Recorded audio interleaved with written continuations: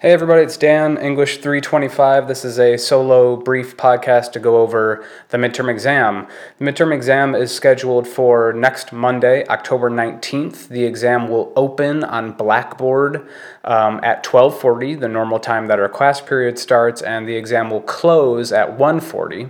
So you have an hour to complete the midterm exam on Monday, October 19th. I will be available via email. I'll be on the computer during that time to iron out any technical difficulties, although I don't anticipate any. Last semester, everybody pretty easily was able to handle the interface and didn't have any connectivity issues whatsoever. So the midterm exam, in distinction to the final, consists of only one part. It usually, when I teach this class, consists of two, but because of the online nature of the class and the fact that the exam is online, there's only one part to this exam, and that is a series of short answer questions.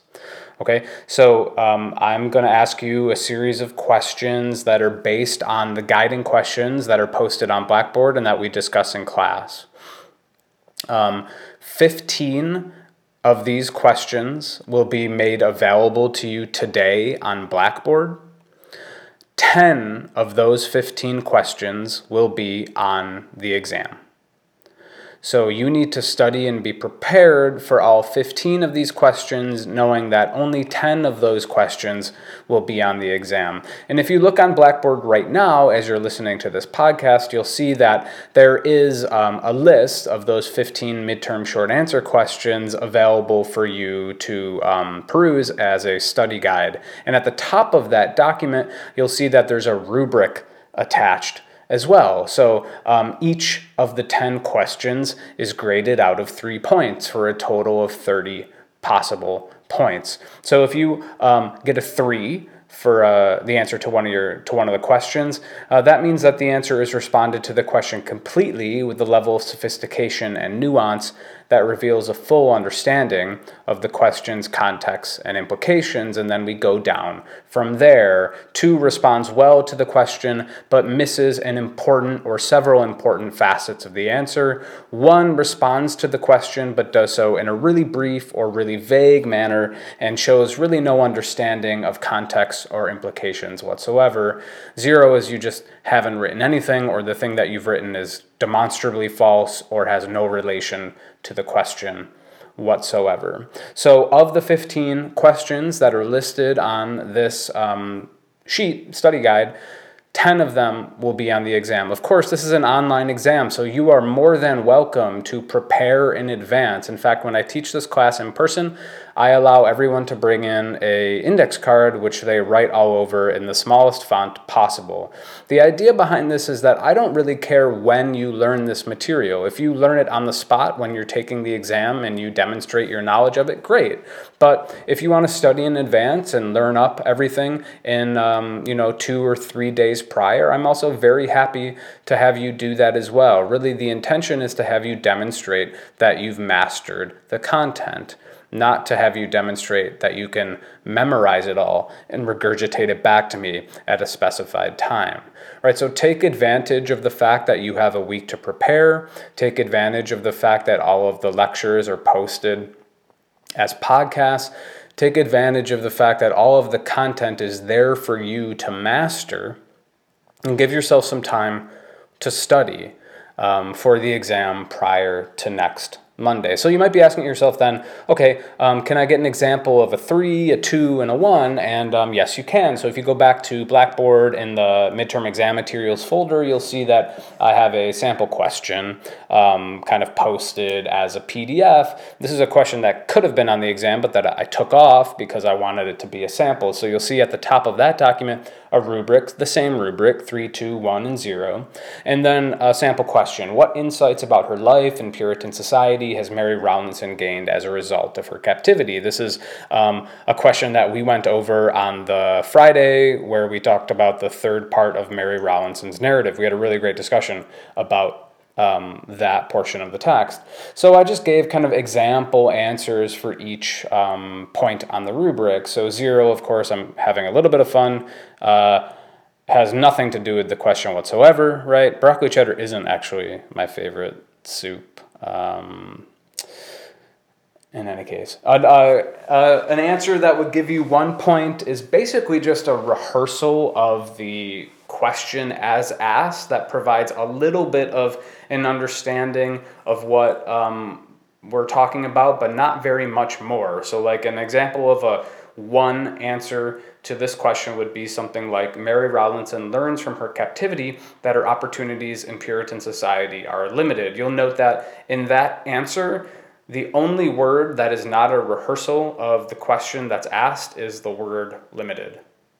So you, if you're answering in this way, have some sense of what's going on, but you're really not able to put any meat on the bones, as it were. It's vague, and it doesn't provide any kind of understanding or context beyond just the bare bones of the matter. An answer that receives 2 points is something like this. As a captive, Mary Rowlandson had opportunities that she wouldn't have had in Puritan society. When she returns to Puritan society, Rowlandson feels limited by the roles that she is expected to perform. So this provides a little bit more context. It reaches back to the day prior to kind of contextualize the question itself. It talks a little bit through the opportunities that she has in the opportunities that she has in Native society that she doesn't have in Puritan society. And then it describes to us that she feels limited, not just that she feels limited, but she feels limited by the roles that she's expected to perform. So you have a pretty thorough sense of what's going on, but as you'll see from the answer that gets 3 points, you're missing some details and you're missing some implications. Okay, so you have a pretty strong sense with a 2-point answer of what's going on. You're able to answer the question faithfully and thoughtfully. You've clearly listened to the lecture and thought it through and taken some notes, but maybe you're just missing a detail or two. Maybe you didn't catch on to an implication of the discussion that we had, something that I focused on maybe briefly, but that was important to our understanding of what's going on in the text. So a 3 answer, right? An answer that responds to the question completely with sophistication and nuance would look something like this.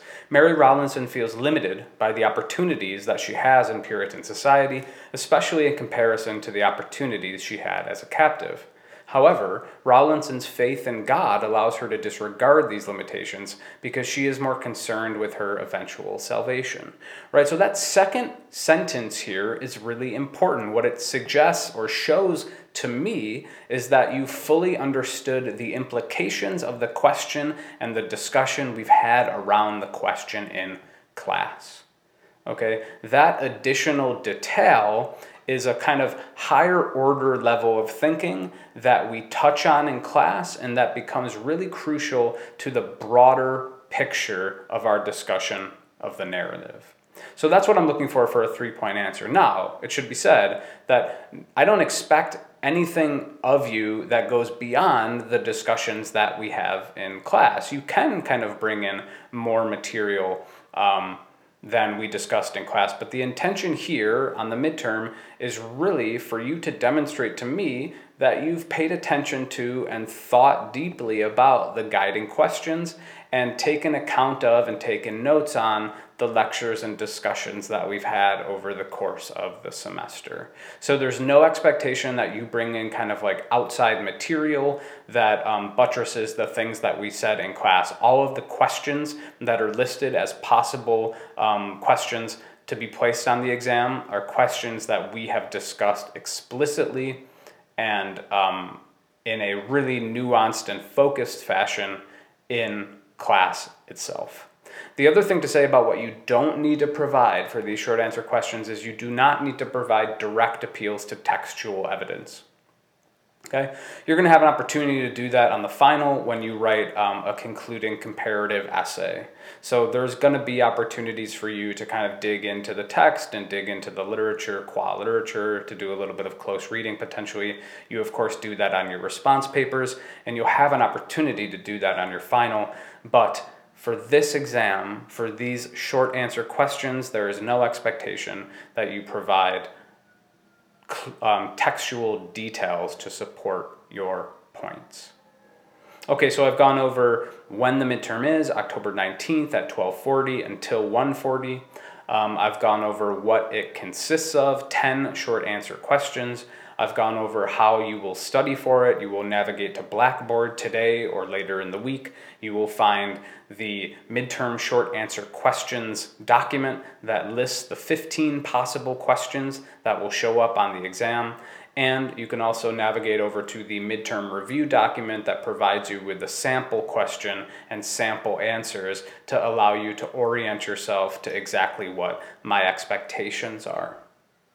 You're also more than welcome to visit me during office hours later this week, or to find me some other time that might work for both of us to discuss some of your answers. I should say, though, that I'm really not inclined to just have an office hours conversation with you where you basically ask me the questions and I rehearse the answers to you. So how that will unfold, if you're interested in coming to see me, is that you will have prepared and studied in advance, and if there are particular questions that you're not quite sure of but that you think you almost know for certain, that's a type of thing that I'd be happy to help you with. I'm not going to kind of lead you through question by question and give you answers for, I hope, obvious reasons. So I think that's all that I have to go over the midterm. If you have any questions for me, of course, I'm always available via email, as all of you know. I'm also available via office hours, Mondays and Fridays. And just be in touch. I hope everybody's doing well. And good luck on the exam. Please let me know if I can do anything in the interim. If you have any questions that you want to bring up during our classes about the exam, I'd be happy to field them as well. But this is meant to provide you, everybody, even folks who maybe are sick or are not showing up every time around, it's meant to provide everybody with a kind of solid and firm grounding for the expectations of the exam and what it's going to look like. So in any case, thank you all very much for listening. I will see you in class very soon. Bye.